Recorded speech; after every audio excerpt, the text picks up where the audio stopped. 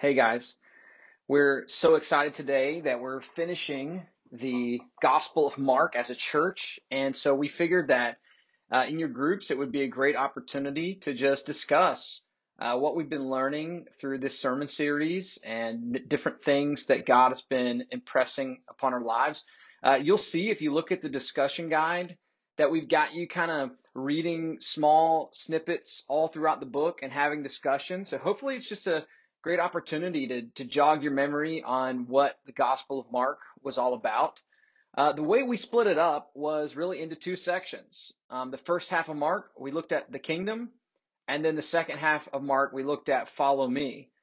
And so just a few highlights from the first half, from the kingdom. First, we saw the kingdom announced. It was good news that Jesus preached that God's king had come and that in Jesus Christ, God's kingdom was arriving and breaking into the world. We saw Jesus have authority over demons, over sickness, over the disciples, over the weather. We saw that he had the authority to forgive sins and even to raise people from the dead. And so Jesus showed us that he was the authoritative king, God's king of God's kingdom. And then we saw Jesus teach about the kingdom in some of the parables. And really, the one major takeaway from those parables is that there was a mystery involved with the kingdom. That when the kingdom came, to everyone's surprise, it came in two stages. Everyone was expecting for God's king to come and take over and to reign and to rule and to defeat the nations. But what we learned throughout the book of Mark, and especially in the parables, is that the kingdom of God in Jesus Christ came first in humiliation, in humility.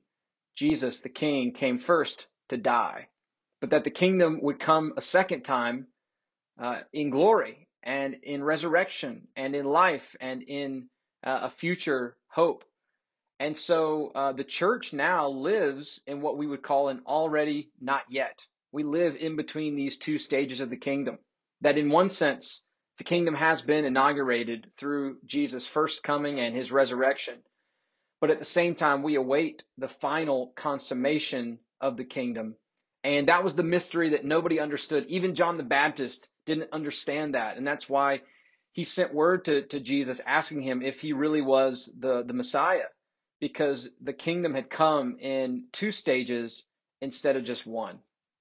And then the final thing that we saw about the kingdom is that God's kingdom comes into conflict with the world, and it especially comes into conflict with the religious world.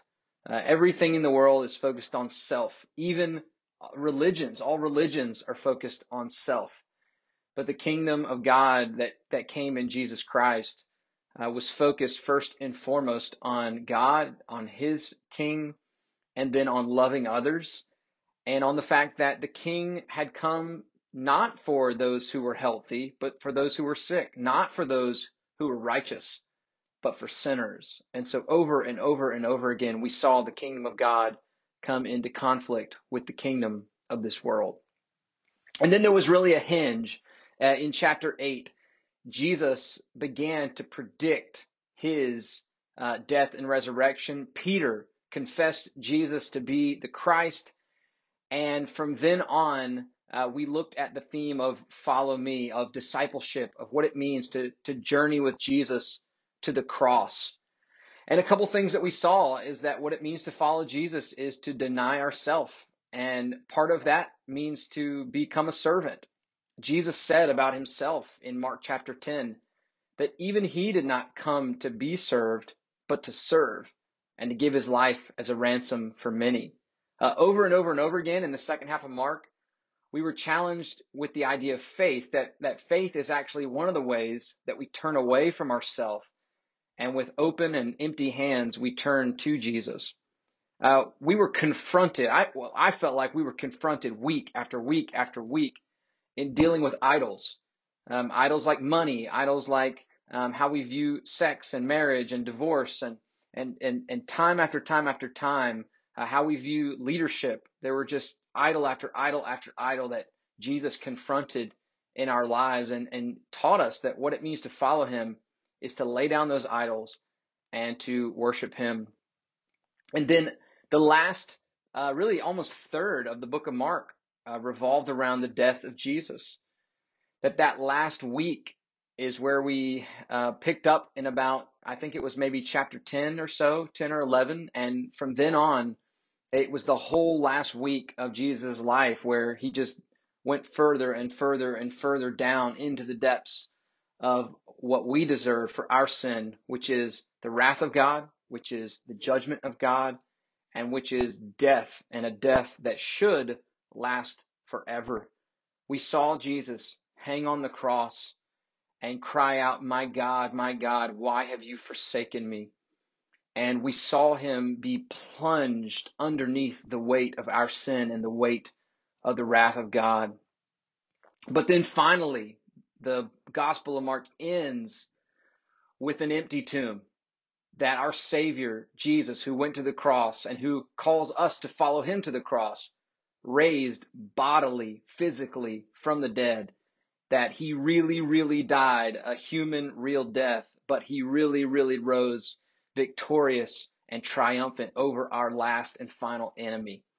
And so this book was about the king, it was about the kingdom, and it was about learning to follow this king who, yes, leads us all to the cross where we also have to die to ourselves, die to our idols, die to trusting in ourselves, and sometimes even die physically, but with the promise that if we follow this king, we also, like him, will be raised from the dead, that if we put our trust in him, then just like he was shown to be true and the true Son of God, we, if we put our trust and faith in him, will be shown at the end to be true sons of God as well.